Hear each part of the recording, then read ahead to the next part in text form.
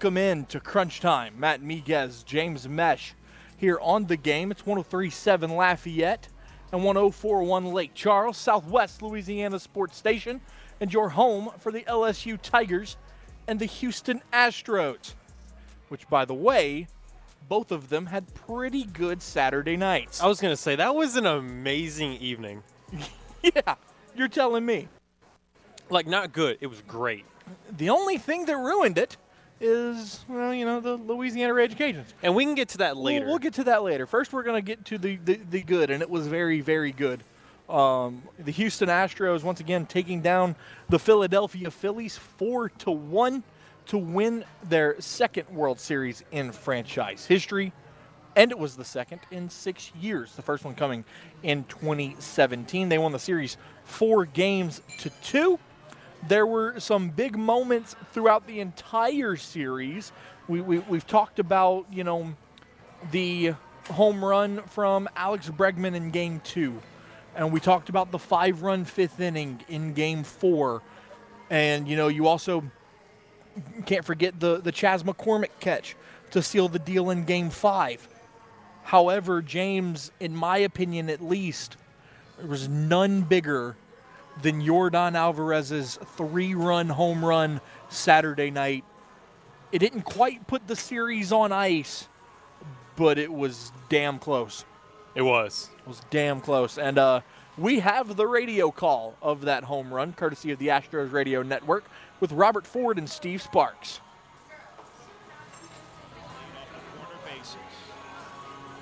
Alvarado's 2-1. And Alvarez belts it deep to center and sends back Fearley. Still going back at the wall. See you later. See you later. A 3-run home run for Yordan Alvarez. And the Astros go up 3-1. What a shot. Bombs away for Yordan once again. And it's madness. A 450-foot home run to straightaway center field. He hit that over the batter's eye. Incredible. That was a magical hit. 450 feet. Over center field. To dead center. Because if you've seen the juice box, you know in the middle you got a huge patch of grass that's a huge wall with the Astros logo. Yeah, the big batter's eye. Like that thing is Absolutely. 420 feet. Yep. And it was high enough Over to get that. into the stands. Yep. That was And an you see, incredible shot. It's still so crazy to look at center field now with that big batter's eye, because I remember the days where that wasn't there. I remember was the gonna days say, when did where that you co- had the hill, the Yes. little hill in center field, Yes, I do remember that. and balls would get stuck up there all the time. But no, they put that batter's eye up. That was like 2016, 16 maybe. Because I was going Yeah. to say, whenever I went as a kid with my dad for like father-son trips with other father-sons, and we would go, I do remember that kind of slightly elevated patch Yeah. of grass right there. And I remember it And being there were there some as a flag kid. poles in center field. Yeah, I do remember the flagpoles, yeah. Yeah, so it's still a little weird seeing the new setup, but nonetheless, I mean, just a 450. You know how perfectly you have to strike a baseball for it to go to dead center field. Like it didn't straight to the right. You know it how didn't big of a straight bat the you have left. to have to hit it that far as well? You know who you have to be to hit it that well? Your daddy. I was going to say, That's who you have Air to be. Yordan. Oh my God. What an animal. The dude is absolutely fantastic. Once again, the Astros would go on to win that game 4-1. And here is Robert Ford and Steve Sparks on the final out of the World Series. Working from the first base side of the rubber. He was on the mound when the Astros clinched the ALCS with that sweep against the Yankees. Mancini playing behind the runner at first. He goes, and the pitch is lifted to right by Castellanos. Long run for Tucker, over toward the line, and foul territory. Makes the catch, and the Houston Astros do it again. 2022 World Series champions.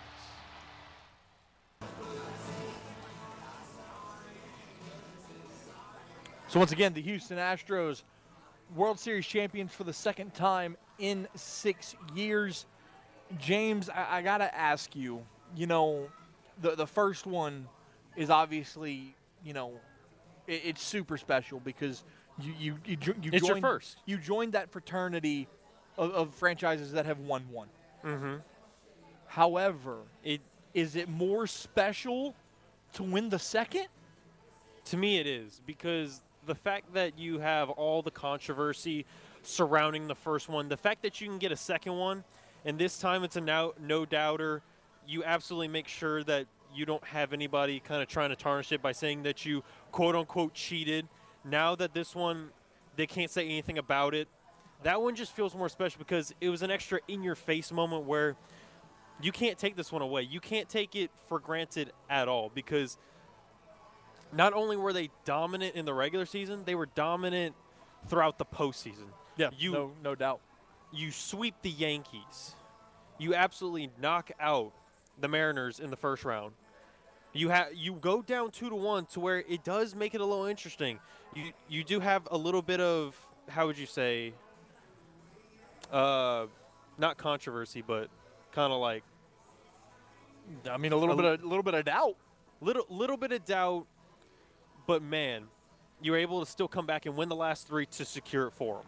Yeah, because, I mean, in that moment, you know, you lose Game 3 in Philly, and the way you lost it, I mean, just getting dominated on.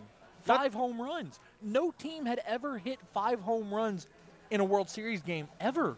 But then also the way you lost Game 1. That was another one. Yeah. You're up 5-0, and then, you know, you slowly let them back in, and then they got one great pitch in the 10th that they took for a ride. But, yeah, you know, after Game 3, and again, the way the Phillies beat you in Game 3, you kind of sat there for a second and said, oh, crap. Are you really about to lose? We might be in trouble here, because the Phillies had all the momentum. All of it. Their crowd was ruthless in that Game 3. They took all the momentum in the series. Like, you had your back against the wall. And you got the performance of a lifetime in Game 4 when you desperately needed it. You desperately needed Christian Javier to come in and give you a no-hitter. And he did it. He stepped up. For the second time this season, he was a part of a combined no-hitter. So just absolutely massive stretch of games there for the Houston Astros. Dusty Baker finally gets a World Series ring. You know, I read a statistic. The game Saturday night was nearly 30 years to the day, or 30 years, the 30-year anniversary of him managing his first game. Yeah, because it had been over 10,000 days since he had started. And then I remember they were talking about that during the postgame. it had been 47 years that he'd been a part of professional baseball, Yeah. because he played for so many years as well, Mm-hmm. and never. Yeah, because he started in the league when he was 19. Right, and he never got a World Series. That's crazy. So for him to do it finally in a year where, you know, his return to Houston is not guaranteed. His Correct. contract's due. It is due, and I do remember he had talked about it where if they would have won last year or whenever he first got there, He may have retired. he would have probably just retired then and there. Yep. So the fact that he is 73, Yep. the fact that he finally got that monkey off his back, I'm wondering if he comes back or if you have to go in another direction. And then, Which also getting to that, with Dusty also potentially leaving, you also have to look at other free agents when it comes to players and players that are getting older. Because you got JV. yeah, You got Yuli, who's 38. JV's 39. Yuli's going to be 39 by the time the season starts. Exactly, by opening day. So even though you got some youth like Jeremy Pena, you still got a lot of youth in the pitchers. You still got a relatively young Kyle Tucker. You still got a relatively young core, but you still have some people Yeah, for sure. that you may have to replace sooner rather than later. Now, I know that they could go through the pipeline. They develop in the minors and potentially get another Jeremy Pena. But I'm wondering, who is it going to be that would potentially step up See, here's the interesting if one thing. of them does leave? Here's the interesting thing that a lot of people aren't touching on. You know who else's contract is due this offseason? James Click, Yes. the Astros general manager. Yep. His contract expired at the end of this season, too. So Jim Crane has got a lot of He's got a lot to He's do got a lot over of the decisions to off make. season. Yeah. but he did say Saturday night, they asked him, they said, you know, with with all the decisions to be made, who's your first phone call going to be? You know what he said? His first phone call was going to be to Justin Verlander. His first phone call was going to be to JV. It's understandable. Because, look, here's the thing. I understand JV's 39 years old. And he didn't look the greatest during. Well, JV's always struggled in the I know, postseason, his but entire career. still the fact that it still happened. But at the same time, He definitely got that fountain of youth this year, but it's like once you got to the Well, World right. Series, but you see, here's the you question. saw the step back that he usually has. Here's the question. You saw the fountain of youth. Yes, he's going to win the Cy Young. You know, all of probably the best year of his entire career. However, can that continue? Is the question. Because if you re-sign him and he has a down year, then what? You know? So that's a decision that the Astros are going to have to make. If I'm the Astros, I maybe see if he's interested in doing another one-year deal. Maybe a 2.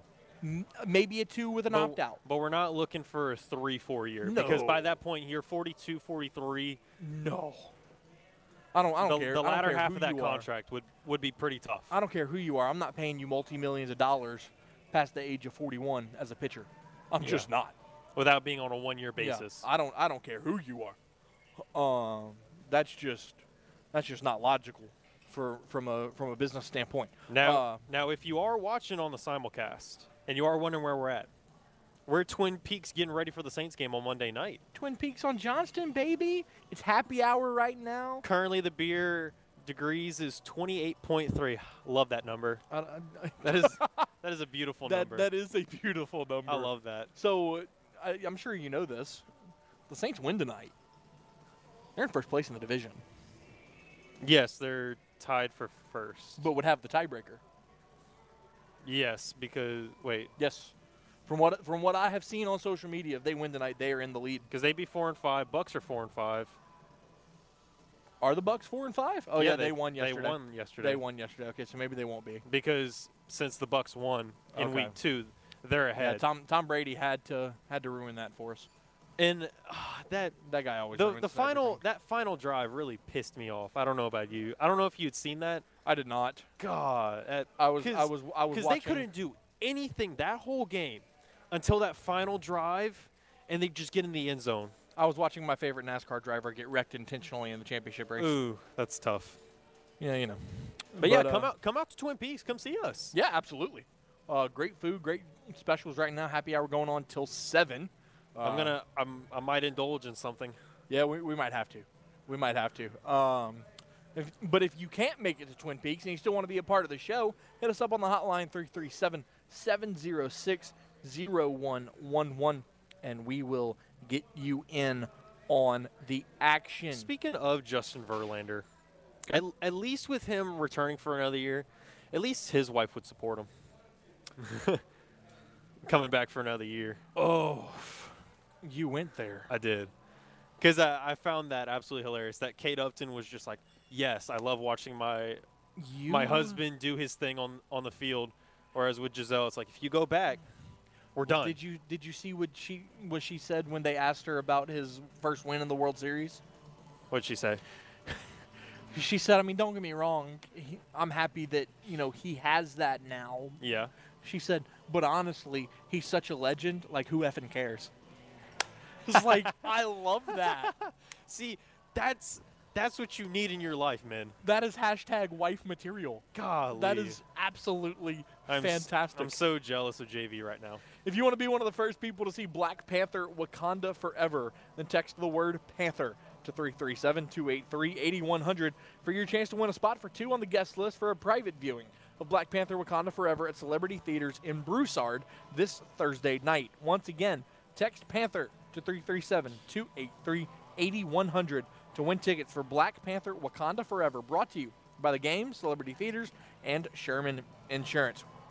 We'll take a timeout, And when we return, we'll dive deep into LSU's massive win in Death Valley over Alabama and how they were quite okay writing a check for $250,000 this morning. Damn we'll do right. it next right here on The Game, Southwest Louisiana Sports Station, and your home for the LSU Tigers and Houston Astros. Got something to say to Miguez and Mesh? Hell yeah! It's easy. Just call the hotline by dialing 337-706-0111. Now back to more Crunch Time with Miguez and Mesh here on The Game. 103.7 Lafayette and 104.1 Lake Charles, Southwest Louisiana's sports station.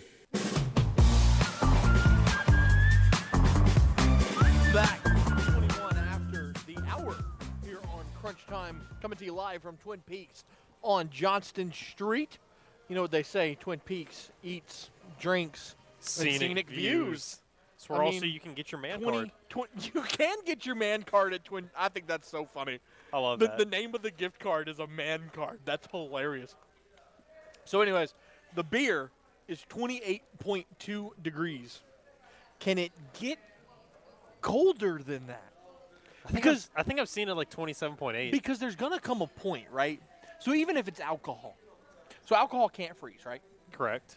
But there has to come a point Science. where the other chemicals and ingredients of a beer overtake the alcohol and the whole thing's just frozen. There has to come a point.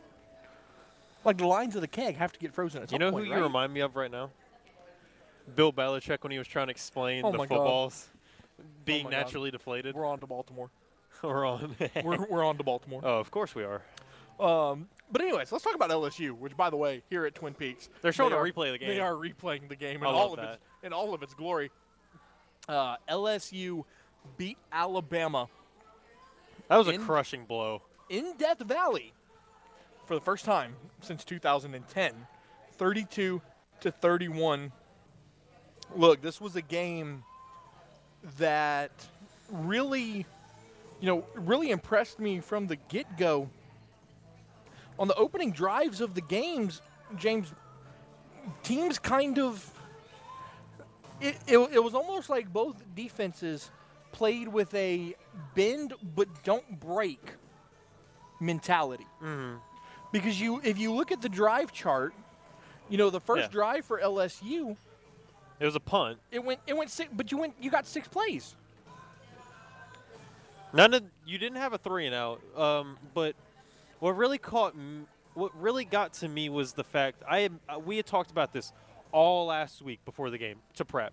We talked about how if you start off slow against Bama and you give up 14, 17 points in the first quarter, you're going to lose. You're going to absolutely get your face crushed in. And LSU did the exact opposite. And what did they do? They responded by getting a pick in the end zone, punt, punt, punt. They were the first one to score the touchdown. Look, I'm going to say it. Some people might not agree with this, but I'm going to say it anyway. Oh, God, I'm scared. I think that pick in the end zone Uh-huh. was the turning point of the game. I think that was the tone setter. Well, because I think I don't think it And swayed I the game say- right away because it was so right. early in the game. I But I say think it was turning- a 10. I say turning point. I don't think that was the true turning point. It was the tone to set the Correct. game. Because what I think that did for the rest of the game is that made Bryce Young very timid to take risks. Because you saw him. He was trying to scramble as much as he could until he had Absolutely. somebody absolutely wide open. Bryce Young wasn't going to force the issue after that play the rest of the night. So He also wasn't able to take it himself all that often either. That's the thing. You had him back on his heels because of that play. And then, like James said, you were the first one to score a touchdown. You didn't do it until 9 minutes left in the second quarter. Was a beautiful play from Daniels to John Emery. Oh yeah, wide open. He didn't even get to complete the. I feel like it would have been a wheel route, but it was just such an easy dump off because no yeah. one was on the right side. So You, it was you like, didn't. You didn't have to let it develop. just Get it to Here. your playmaker and take let him. it. I don't let him need do. it. I don't need it. And Bama was able to put some points on the board. It ended up being 7-6. 7-6 at halftime. And then, Bama kind of opened the game up a little bit. At one point, it was with 4:44 left in the game. Bama had taken a 21-17 lead. LSU answered. Bama gets a field goal to tie the game. You end up going to overtime. And in overtime, Alabama got the ball first, which works out for LSU, right? That's what you want Yeah. in college football. You always wanna want go your defense second. first. And, it was one of those plays, the third down play where they threw it into the back of the end zone and they called a pass interference on LSU. I think that was crap. I didn't like it. Was the contact there in the end zone? Absolutely. However, the ball was tipped. The And ball you- was tipped at the line. And you know what rule aggravated me from that game as well? The fumble. The fumble. Yeah. Because I get it, though. I get what you were doing because the tight end was out of bounds and he did end up touching the ball. But I also look at it because it's not like I forget who was on it, but it's not like the LSU defender was like juggling it. He had it in his hands. He had it as possession. He just didn't tuck it in yet. Which I mean, that's what they're. Which was That's what they're looking which at. was Brian Kelly's argument was like, so you're telling me him having it in his hands pretty securely is not possession, which I agree with. I mean, But now, I heard Glenn West say it during Jordy's show earlier that they should have called illegal touching on the Alabama tight end, and I agree. You step out of bounds, you cannot come back in and play the football. correct. Because he had stepped out, then went to go reach for it. Correct. Because of where the ball was so close to the sideline. That should have 100% been an illegal touching call. No play, 10-yard penalty, loss of down, whatever it is. I think that's the call for illegal touching is 10 yards and a I loss think of it's down. a 10-yard because you only really call a 15 if it's a And so, pass interference. but again, the defense stood up there, held Bama to a field goal, and but again, going back to overtime, you had the pass interference call in the end zone, which again I still don't agree with, and then Bama was able to run it in for a touchdown. LSU gets the ball, and Jaden Daniels said, "Watch me do my thing. I was gonna say, watch me do my little dance. Watch me do my thing." Here's the call from the LSU Radio Network with Chris Blair. Yeah, I mean, look, we're not here unless, our quarterback plays really well. This is whether it's Pee Wee football or, high school football, college football, or the NFL.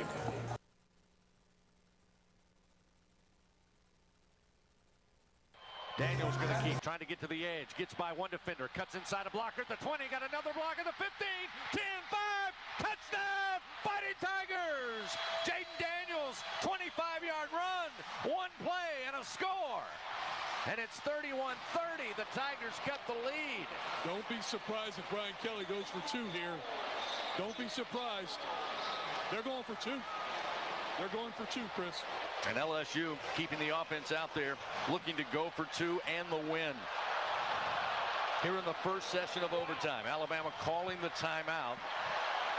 Now the Tigers back out there. They'll have Jenkins and Neighbors wide to the right. Mason Taylor, the tight end, right of the formation. Williams in the backfield. Alabama can't get the players off the field. They just got him off. They had 12 on the field. Here we go. Snap to Daniels. Sprint out. Throw to the right. Caught. Right corner of the end zone. Mason Taylor. Tigers win. Tigers win. Hey now. 32-31. And the fans storm.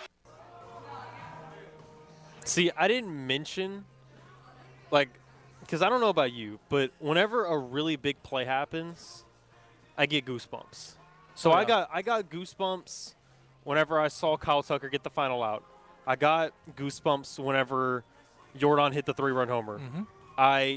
And we were flipping back and forth. I was at my friend's house. We were flipping back and forth between the Astros game and the LSU game. And as the inning was ending for Astros, we didn't catch the Jaden Daniels touchdown, but we saw the 2-point conversion. We're like, wait a minute. Did he just win? So did LSU just win on a 2-pointer? So and I got goosebumps from that again, and I got it again listening to the calls. So you watch LSU score that touchdown, and they're down 31-30. And I remember Saturday night I was watching the game, and I see Jaden Daniels trot back out onto the field. My first thought was, "There's no way. There's no way they're going for two here." See, and this isn't a hindsight thing. I love the call because no matter what, look, I think you're not in the wrong at that point either way, whether you go for the PAT or you go for the 2. Because if you go for the 2, I mean, you're confident in your offense because you could just score again. You think your defense can make a stop. You're not wrong there. But then I feel like you're also not wrong because you have the gonads to go for the 2, go for the win, because even if you don't get it, at least you can say, I respect you because you went for the win and you went for a statement call. Well, you see, here's the thing. I didn't necessarily agree with the call because I felt like you could just tie the game and your defense could have the opportunity to make a stop on the other side. However, I do love what Brian Kelly said in the locker room after the win. He was talking to his players, and he said, look, I called for 2 because I wasn't going to let anybody but you decide the outcome of this game. And I love that. Because he said you were either going to win it or you were going to lose it, but it was going to be up to you. And the fact that he has confidence in his first year in players that he didn't recruit. Right. He has faith in a coaching staff that he hasn't necessarily brought in yet. He hasn't brought in all his guys. He hasn't gotten all the guys that he wants for recruiting. So to show that he has faith in that team shows so much. Absolutely. Because that is such a huge confidence boost. Whether you get that or not, the rest of the way, the final 3 games for the regular season, and then whatever you do, depending on what happens the rest of the way beyond the regular season, your team is going to have confidence in you, and you're going to still continue to have confidence in your team, and I love that. That's why I love the call so much, because whether you get it or not, you have faith in one another. And when you have faith, it shows trust, and when you have trust, you're not going to hold anything back. Yep. So now with the win, LSU 7-2, currently number 7 in the AP poll. They control their own destiny in the SEC West. They have the lead. Yeah. Now you just can't slip up. Correct. And it starts on Saturday. You can't lose another game. It starts on Saturday in Arkansas. In Fayetteville. Now, look, I think LSU is the better team than Arkansas. Arkansas's been dealing with a lot of injuries. But here's what's going to benefit Arkansas. LSU plays in Baton Rouge, Louisiana. It is hot. It is humid. Never rains. Never rains. I remember they were talking about it. There being weather concerns. All these great things. You know what the high temperature is on Saturday in Fayetteville? Something tells me, is it high 30s, low to mid 40s? 44. 44. The number in my head was 43. With an overnight low of 21. Oof. Well, it's going to be cold. Yeah, but to me, that's my kind of football. It's going to be cold. I love when the weather is mid to high 40s. Those hits are going to have a different pop to them. Oh, yeah. You're going to feel it later. Also with the kickers, it says a little colder, the football is going to be a little harder. Yeah, that'll be need an extra sock to put on your kicking leg. That'll be a true test, no question about it. We'll recap Alabama a little bit more, and we'll preview the matchup with Arkansas here in the next segment with Wilson Alexander from The Advocate. We'll take a timeout and do that next here on The Game, Southwest Louisiana Sports Station, and your home for the Fighting Tigers of LSU and the Houston Astros. Johnson throws. Butte's got it wide open at the 10. Far side. He's in for the score. Hit high. Hammered to left field. Going back, taking a look is Holcomb, and it's gone! Time to talk all things Bayou Bengals with The Advocate's Wilson Alexander. Here is Tiger Talk on Crunch Time with Miguez and Mesh. And Alexander, how are you on this Monday afternoon, sir?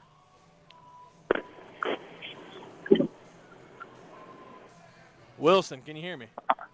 Hey, there you are, yeah. Yeah, how are you, sir? I'm doing great. How are you today? I'm doing fantastic. I mean, how could you not be 2 days removed from LSU taking down Alabama? Absolutely. I mean, for an LSU fan out there, this is surely as good as you have felt since the 2019 National Championship game. And it's probably one of the most exciting games in Tiger Stadium history. The second largest upset in Tiger Stadium history. So for any LSU fans out there, you should feel great right now. So let me ask you this. When Mason Taylor called that 2-point conversion, where was Wilson Alexander? Well, Wilson Alexander was in the press box, right in the game story. Smart man. Trying to type as fast as I possibly could so that our readers in New Orleans, because it was going to get in time for that edition would have a story to read. Yeah, got to hit deadline, right? Absolutely. Hard on a game like that, but that's what we do. Yeah, no doubt about it. So let's talk about the game. I said it earlier in the show that it was a game where LSU really needed to start a little bit faster than they have in recent weeks, and they didn't explode on the scoreboard early in the game, but what they did is they did a good job of keeping Alabama at bay, and they also had a couple of they didn't always go 3 and out. It was longer drives, and they moved the ball a little bit. What were your thoughts on the game, especially early? The early portion of the game probably got overlooked in the grand scheme of things just because it's going to end up being remembered for the 2-point conversion and the overtime and the back-and-forth nature of the second half. But that was absolutely vital for what LSU was ended up being able to do, getting the interception on Bryce Young in the end zone on Alabama's first drive, and then holding the Crimson Tide to field goals on their next 3 trips to the red zone. Alabama only had 9 points going into the fourth quarter. A lot of that had to do with what LSU was able to do in the first half. Alabama was threatening a lot, and LSU was able to keep them from scoring touchdowns, kept the game close, and then gave the offense time to start clicking a little bit in the second half at times. Now, looking at the interception in the end zone by Jarek Bernard-Converse right there on that second possession, how important was that play, in your opinion, for the tone of the game? It was incredibly important because Bryce Young had started 3 for 3 for 46 yards on that opening drive, and Alabama was really moving easily down the field, and it just felt like, oh, boy, here you go. And then all of a sudden, to get a little bit of pressure on him, make him step up, and for Jarek to be right there, the ball was behind his intended receiver, and Jarek was in a great position to make a play on it. It certainly set the tone, and it was crucial to keep Alabama out of the end zone there. And from there, Bryce Young kind of struggled. I mean, he was not the quarterback that you're used to seeing. He still had a lot of moments, but he wasn't, he only completed 49% of his passes. And so LSU did a really good job of disrupting his rhythm and timing and getting in his, kind of clouding his vision. Now, talking about Jayden Daniels, he was incredibly efficient once again in this game, able to do a lot of things well in the air. But again, the storyline with Daniels was the way that he was able to run the ball against this Alabama defense. 95 yards and a touchdown. He also had that crucial 25-yard touchdown run in overtime. Just talk about the performance of LSU's quarterback, and now, he's kind of forced himself into the Heisman conversation. Was an absolute he's still a little bit of a long shot, but I think his odds, depending on where you look, are like the 7th best in the country for the Heisman Trophy all of a sudden, where he started off as like plus 15,000 or something like that going into the game. He didn't, he wasn't like putting up just massive numbers like he did against Ole Miss and against Florida, but, he won the game for them. Everything in this offense goes through Jayden Daniels, and he made some incredible runs when he had to. He still did. It wasn't like he was only threw for 185 yards or 182 yards, because the passing game was inefficient like it was at the beginning of the season. It was because Alabama was doing some good things to take it away, and Jayden was able to run when that happened and lead LSU to some crucial, on some crucial touchdowns. He is probably the calmest person on that team in a big moment. Nothing rattles him. It's a lot of part of the way he was raised, just naturally how he is. We've seen it all year. But in a game like Alabama, and a tight one at the very end, he never showed any sort of he never seemed flappable. It felt like Alabama in games past, sometimes maybe that going up 15-14 or something like that, or 21-14 would be a knockout blow in previous LSU games. But Daniels continued to lead them on scoring drives to win the game. Now, another player that really stood out from my perspective is on the defensive side, and it was Harold Perkins Jr. Just such a special athlete as a true freshman. 8 tackles, got a sack on the quarterback as well. Just talk about, what he's meant for this LSU defense. And, it seems that the coaching staff has figured out that whether it's a fit schematically or not, 40 has to be on the field. They have, come to understand that absolutely. Matt House has done a really good job of playing to what Harold does well, because he's not a perfect linebacker. As much as, that might be shocking to hear yet, he's not a perfect, inside linebacker just yet. He's still learning a lot of things about how to fit the run and read certain things that he has to up the middle as an inside backer. That's why LSU has him outside. But finally in this game, they got him on the field at the same time as Buzio Ojulari. Those are LSU's two most disruptive players. And Harold was just phenomenal. Constantly, they used him as a spy quite a bit on Bryce Young to prevent him from kind of doing the escapability and making those kind of plays that he's so prone to do. He was phenomenal. He won, SEC Defensive Player of the Week, for that reason. As a true freshman, he got that honor, and he's been just great. And they've mixed him into the defense in a really smart way that it sort of highlights what he does well and gets after the passer and just makes life really tough on opposing offenses.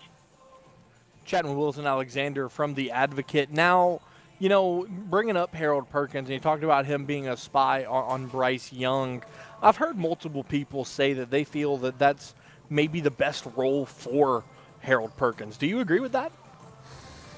It's one of the roles that best suits him because he's able to use his athletic ability and chase guys down. And LSU has faced, especially just in this day in age of college football, you're going to face mobile quarterbacks, guys who can make plays with their legs and run. It's not the only way, though, that you want to use him, because then offenses will scheme around it and find some way to do that.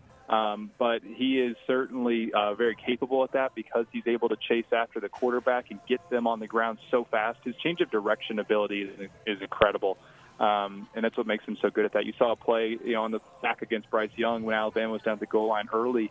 Bryce kind of shimmied away from him, but Harold was able to put his foot in the ground and accelerate really fast and bring him down. Now, going forward, you're 7-2. You're in the lead in the SEC West. You're in the driver's seat in terms of controlling your own destiny. How does Brian Kelly and his coaching staff do a nice job of, reeling the guys back in? Look, obviously, Alabama might be one of the biggest games on the schedule, and we got a big win there, but there's still a lot of work left to do if you want to be in the postseason in December. There is. It kind of goes back. The way they're going to approach it and the way that Kelly wants to build his program sort of shows up in really every game, but you can really look at it too in kind of these what might be perceived as trap games coming up against Arkansas and against Texas A&M because of where Texas A&M is at right now. They want a program that's going to be consistent, and that gets built starting in January. They believe that the things that they do then, similar, this isn't groundbreaking stuff necessarily, but that's a consistency that he wanted to start building back in January through off-season training and mental conditioning and, all of the little habits and little nuances that Kelly wants from his team will show up in these kinds of games. They didn't change anything significantly in terms of how they prepared or approached the Alabama game. It was very similar, by all accounts, to what they did every other week. And that's what he wants again this week. It's like we're not going to change the way we operate because they were trying to build something that is going to be consistent and sustainable. And that's the same kind of thing that you're going to see this week and then over the rest of the season. In terms of how they prepare, it's not going to change much. And that he thinks that means that they won't fall into any kind of trap game because the only reason that they're considered trap games, he thinks, is if you haven't prepared your football team properly. Lastly, Wilson, this game with Arkansas this weekend, I know you probably haven't gotten the opportunity to do a huge dive into the Razorbacks, but just, on the surface, what do they do well that could cause issues for the Tigers? Yeah, like you said, I haven't had a great chance to dive into Arkansas just yet, but they run the football really well.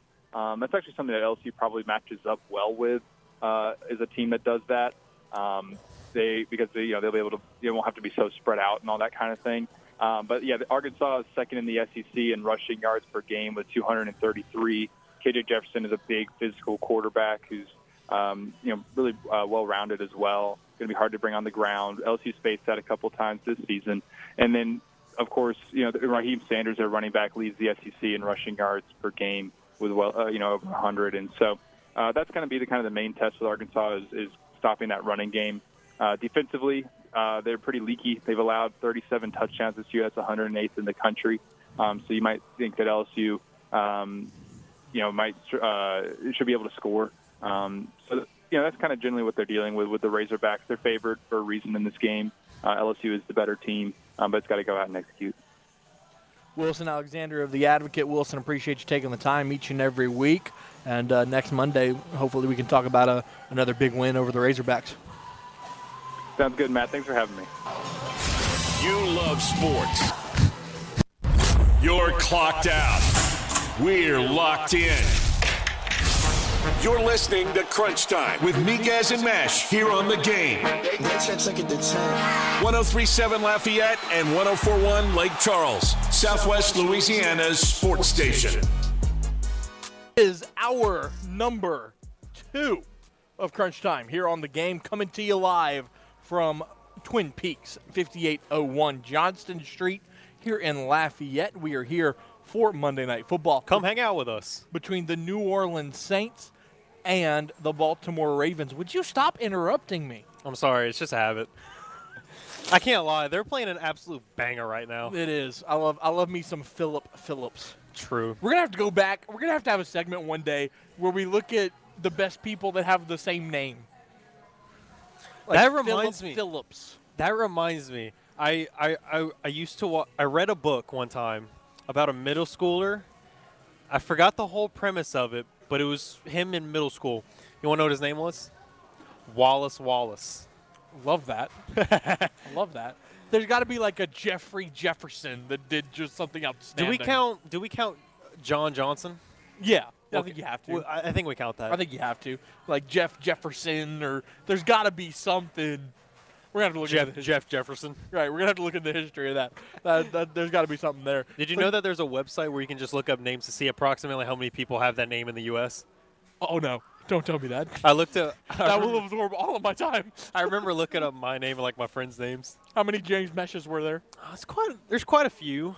I bet you there's not that many Matthew Miguez's. I think there's a couple hundred. I'll look it up. But, oh, man. But I'll do that while you go ahead and just rant about those Cajuns as they absolutely faltered late in the game on Saturday against Troy, 23-17. Those Louisiana Raging Cajuns. Look, man.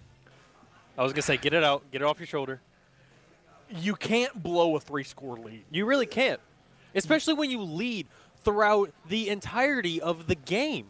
You are playing the conference leader at home, and you go up 17-0 with 8:36 left in the third. And not only can you not score another point, but you gave up 23. Like, you look at it, okay, the first touchdown of the game wasn't until the second quarter. You had a scoreless first quarter. And that was in large part to the Cajuns missing 2 field goals. 2 of them. One was from 37 yards, and one, James, are you ready for this? Second one was from 25 yards away. And I don't have a strong leg. If you see my legs, they're twigs. They're practically marathon runner legs. He's got noodle legs. Like, I can't kick very far. But my max, we had talked about it earlier, I can make a 30-yarder. I mean, I would hope so. I can make a 30-yarder. I would hope so. That's practically my max, though. But you missing 25-yarders, I don't care if you're not a professional. That's ridiculous. You're playing D1 college football. Make a 25-yard field goal. Didn't you text us in the group chat talking about how Louisiana was doing tryouts for kicker? Yeah. And that was a joke. But it was still. But yeah. So what made it even worse? And look, I'm not gonna sit here and harp on a kicker. I have never been a kicker. I don't know how easy and or hard it is, and whatnot. It's a really difficult art to master that kind of craft. But still, the fact that that's literally your only job.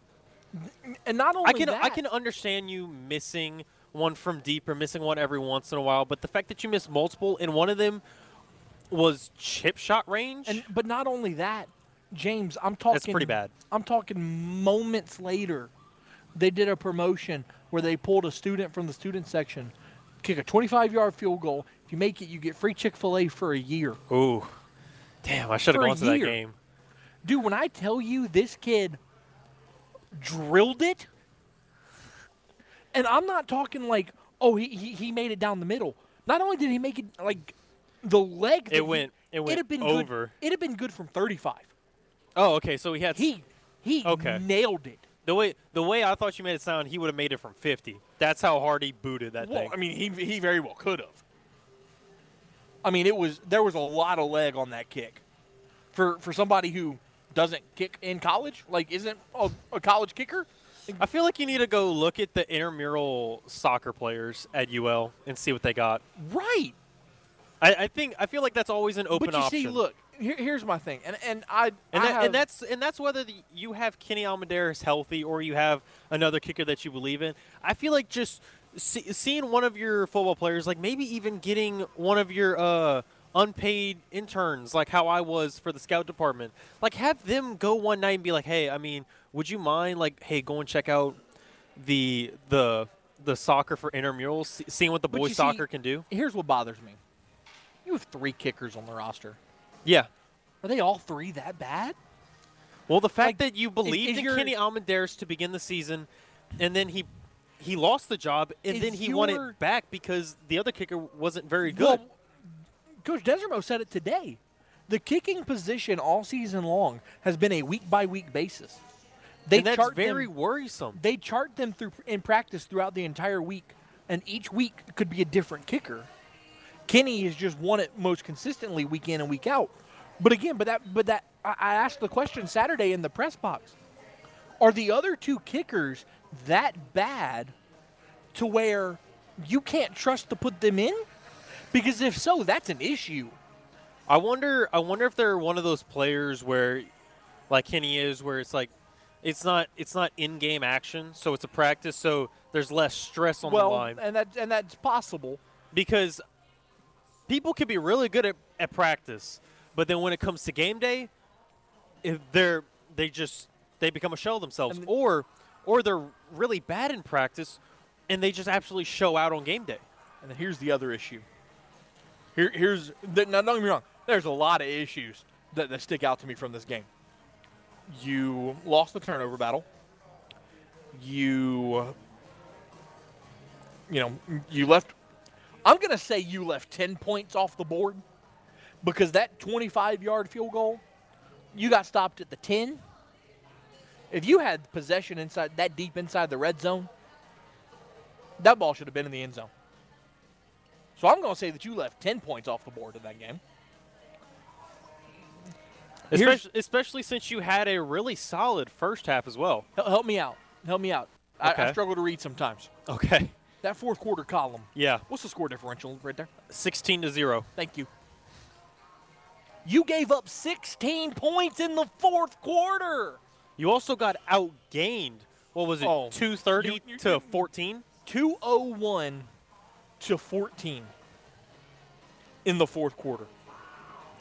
201 yards for Troy to only 14 for Louisiana.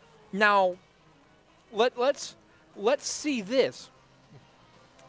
How many plays did you run in the fourth quarter?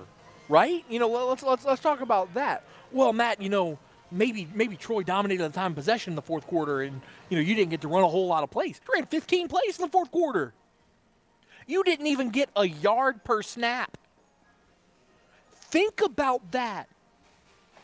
Another alarming me that stood out from that game, Ben Woolridge, he's been up and down, but I know he had the 2 rushing touchdowns, but by God, he played the second half hurt. You couldn't have done like a short passing game to get it out of his. I mean, you probably could have. You could have helped him because the man went 13 for 29 for 129 yards. On that second touchdown pass, he dove into the end zone and he landed awkwardly on his shoulder, and he was down for a while.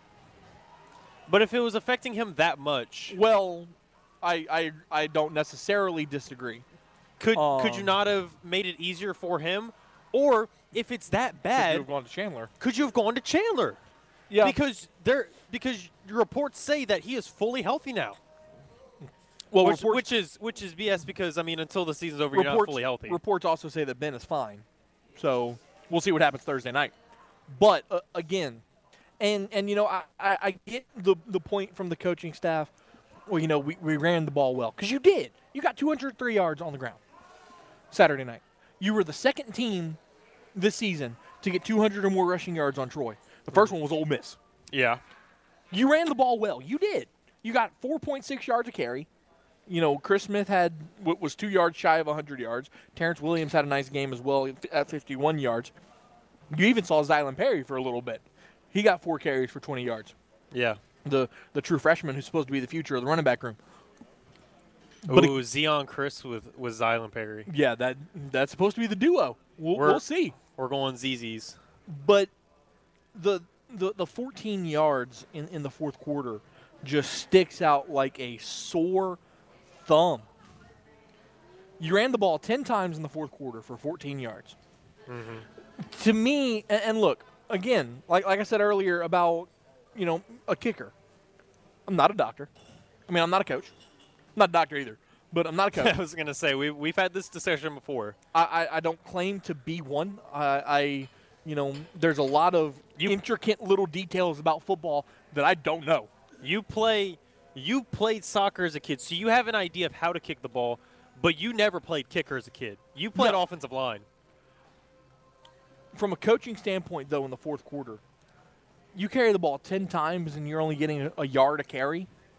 After about the 5th or 6th carry, I'd have said, we might need to change something. And something that I notice when I go to Cajuns games or I'm able to watch it, I don't see very many screens. None. They don't run screens.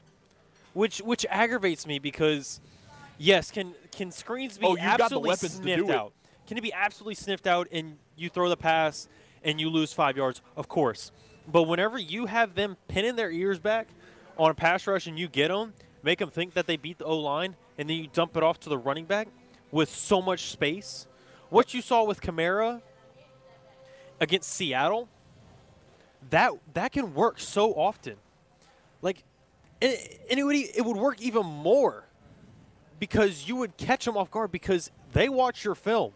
No doubt. You running a screen, they're going to be like, when the hell do they ever run a screen? No we doubt. don't have to worry about that. We don't have to game plan for that.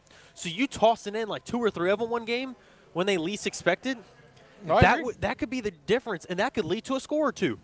And then, here's another statistic, and this is off the field. But, James, how many people went to this game? Almost 8,000. You want to know a statistic? You're a big statistic guy. I am a big statistic guy. You love statistics. I do too. Because they drive home a point. You can also manipulate it to make your point. But go ahead. This was the lowest attended Cajuns home game since 1999. And that was also senior night. This was the last Saturday home game of the season. Now, I get it. LSU played Alabama. That's fine. A lot of people, over 100,000 people were at that game. Not to mention Astros were playing that night. Astros were playing that night. That's a valid point as well. Here is my issue.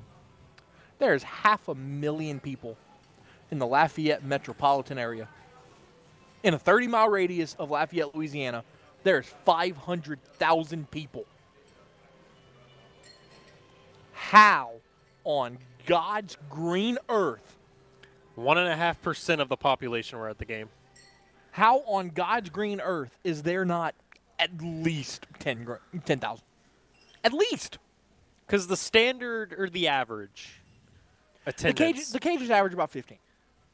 Yeah, because I was thinking it's about 13,000. Yeah, 13 to 15 is so the fact is that the you norm. had half of that, granted, you did have LSU, a big night against Alabama. You did have Astros World Series Game 6, but man, it's senior night. And look. It underperformed this much. You think the crowd, I hope I'm wrong. I really hope I'm wrong. You think that the crowd was bad Saturday night? Wait until Thursday. I was going to say, Thursday's going to be a doozy. Right now, and again, how much was filled with the student section? That's what I want to know. Hardly any. Students didn't show up. Students did not show up. And to me, that's the biggest shocker because I could understand Cajuns fans when you're adults and you're alumni, or you're just regular fans, you going, I can understand. There But may the have been fact that- 500 students. But the fact that you had so few students in the student section, There may have been 500 students. that to me, that's where you drive it. Because those are your people. Those are the people that you go to class with. Yeah. And you're not there? I agree. I agree that, students obviously should have shown up more. I think the bigger concern, though, is the fact that you only had 7,000 people pay to come to this game. But yes. But the fact that so few of them were Yep. students. Yeah, That's that's what huge. concerns me even more, is because that's your driving home factors. You went to this college, whether you went for the academics or you enjoy the sports programs. Yeah. I feel like if you like it any sort of bit, if you love the Cajuns or you enjoy them that much, and you go to that college, that university, I feel like the attendance should be a lot higher, especially when it comes to a senior night. 100%. They even made it a week earlier. Now, granted, I haven't been to college in a couple years, so I don't remember the exact schedule when it comes to where's midterms and everything. But I feel like midterms would be Midterms would have already passed. exactly. So You're approaching finals at this point. yeah. So the fact that it's even a week earlier, I feel like that would give you even more of a reason, because you're not. It's 1 week farther away from having to deal with finals. Yeah, you're 2 weeks away from finals at this point. So I mean, there's still there's no excuse. There's none. There's absolutely zero excuse as to why there wasn't at least 10,000 people in the stands on Saturday. Now, look, I understand LSU Alabama is always going to hinder your attendance. Always. Don't ever tell me that it won't, because it always will. It will. And then whenever you see, because this state loves baseball, they love football, but they just as high is baseball. So the fact that the next closest national MLB team is the Houston Astros, a vast majority of people are Houston Astros fans. So the fact that this is a game-sealing potential game. But the Astros shouldn't have factored into it. And let me tell you why. Because the game didn't start Well- till practically the Cajuns game ended. Well, that's what I'm saying. I worked the game, went to the post-game press conference where we heard from Coach Dez and 3 players, and shot a post-game video recap. And by the time I got to Legends to watch the game, Yeah. it was only the 5th inning. Like, I caught most of the game. And I was going to say, and that's you doing other media duties. The stadium was empty when I left. You would have missed the first, And- maybe the second inning. And I still caught the most important pieces of the game. Correct. Like, because the Astros didn't factor into that. they didn't do anything. We didn't see anything big until the 6th inning. So very, very disheartening to see the crowd in attendance Saturday night. But I digress on that. The next game will be Thursday at 6:30 from Cajun Field as they take on the Eagles of Georgia Southern, who currently are 3rd in the country in passing yards per game. Nice little tidbit there for you. If you were looking for great stocking stuffers this holiday season, look no further than the Game Clubhouse, 1037thegame.com or 1041thegame.com. As a member of our rewards club, you'll have the opportunity to score excellent prizes like a $150 gift certificate to Mr. Lester's Steakhouse at Cypress Bayou, a $50 gift certificate to Half Shell Oyster House, or a $25 gift certificate to Mabel's Kitchen. The only way to score these great stocking stuffers, however, is by joining the clubhouse. It's 1037thegame.com or 1041thegame.com. It's free. It's simple. So go sign up today. Quickly, before we take a timeout, Mike is on the hotline. Mike, what's up? Hey, you guys have an interesting topic about the student attendance. Yes, you can lament that did occur, but my question is, why did it occur? What can be done to improve it in the future? I know your former podcast members have talked about they weren't allowed to in certain seasons, and they were, and they've been over-policed, maybe for using bad language. I think those are all a factor. I think the new RCF director apparently has more responsibility. Just RCF will have revenue responsibilities, and students do affect that with concessions and all. So That's my question, because you go, what can be done in the future to stop it? Why is it why can be in the future? I just think it needs to be a repair of the relationship can happen in the off season, and maybe it'll improve next season. Also, reminder tonight, basketball opens for the Cajuns. I'm on my way to the Cajun Dome right now. No, it's not a prime opponent, but I'm more interested in our team and what they're going to be able to do. And we'll talk about that later. So y'all can respond to my comments. Thank you. Thanks, Mike. Yeah, I'll actually be at the Cajun Dome a little bit later on covering the men's game tonight. But no, look, obviously that there is a disconnect between the administration and the student body, and there's ways to fix that. I've heard multiple students say that they don't know when games are, so maybe the university's not doing a good enough job of putting word out around campus. Hey, there's a game this weekend. There's a home game this weekend. Because you can put it on social media, but if you're not following them on social media, you're not going to see it. Exactly. So I think what you can do is you can billboard it better. I mean, there's multiple billboards nearby in and around the campus. Absolutely. But you should be able to billboard that. And even then, having the little yard fence signs. Here's the I feel like that'd be interesting that you could put in the courtyard. Here's the biggest thing to me.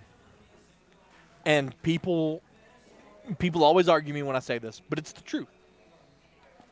You can advertise about an event all you want. But at the end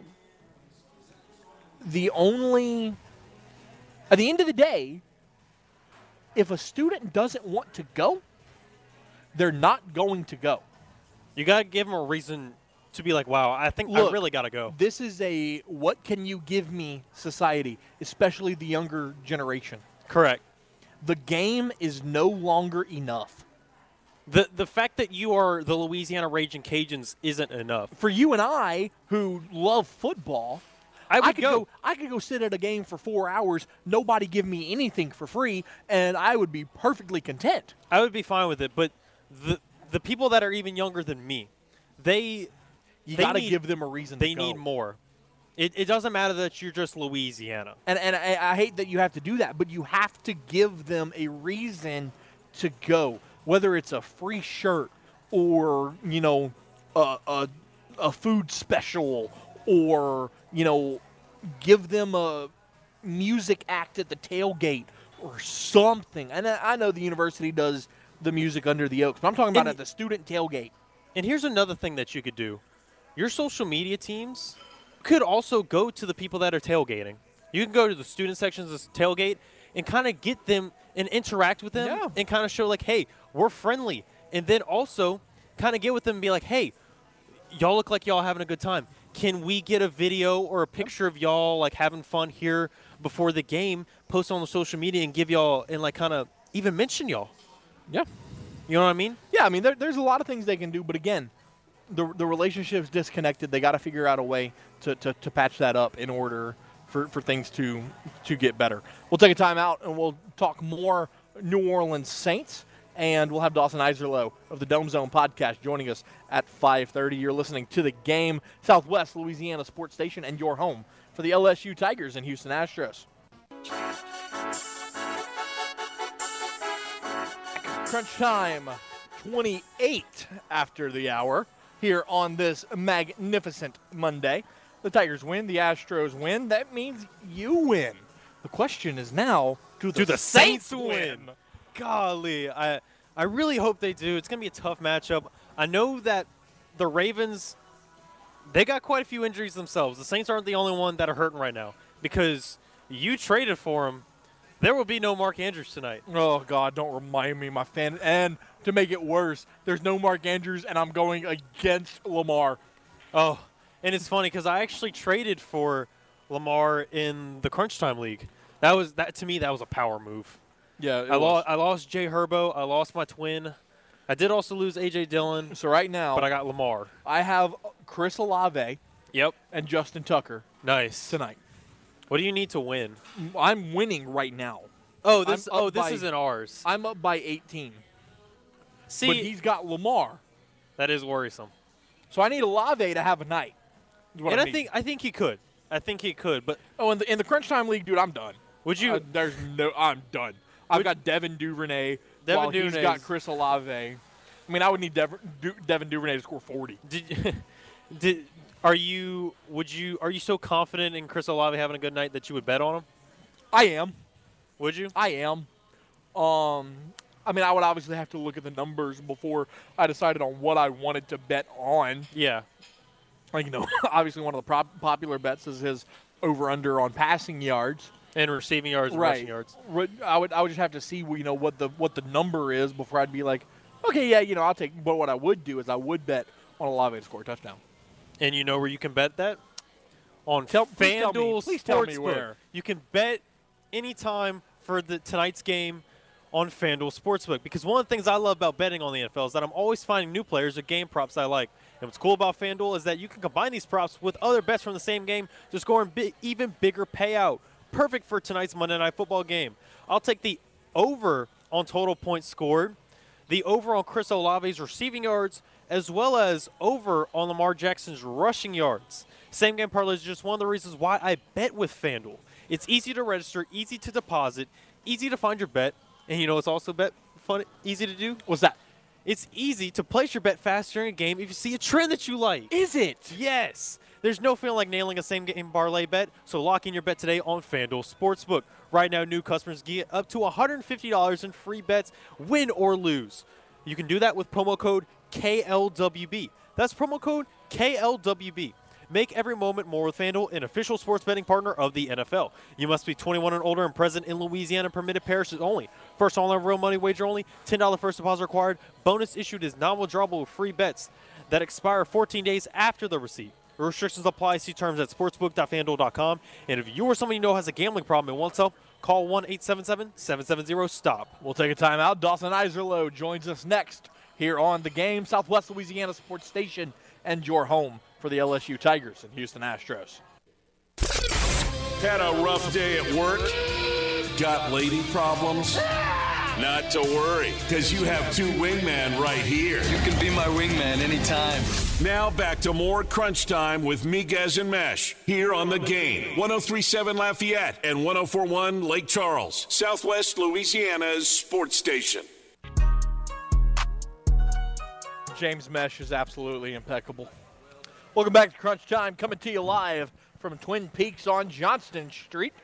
It's time to talk New Orleans Saints with our guy Dawson Iserloh of the Dome Zone podcast. Dawson, what's up, bud? How are you? Hey, doing well, Matt. Always great to come on. Excited for tonight, a chance for the Saints to maybe make a statement and get back in this thing. Yeah, no doubt about it. Question number one I've got for you is the Saints made a couple interesting moves earlier today. They elevated Jordan Howard from the practice squad. They signed Kevin White to the 53-man. And now they've activated P.J. Williams off of IR. What do you think the moves do for a injury-ridden Saints team? Well, I'll start with Jordan Howard because that's the one that I think maybe has the most impact on tonight. I think with Ingram out, of course, Mark Ingram is not going to play tonight. I think Jordan Howard could see some legit action in this game. And I think behind Kamara, that's certainly an important role. I think the Saints probably weren't super comfortable with Dwayne Washington having any sort of significant impact. So they go out and they get a guy like Jordan Howard. So you might see him, touch the ball anywhere from 5 to 8 times tonight. As for Kevin White, look, he's a great story, and I think it's great. He's kind of bounced off and on the roster, but I think that's more of a depth move. But P.J. Williams getting back could, kind of bolster this secondary. We talked about early in the season, so many injuries, and Lattimore's still out. So as many guys as you can have that are familiar with the defense back there, I think is as good a thing as you can have.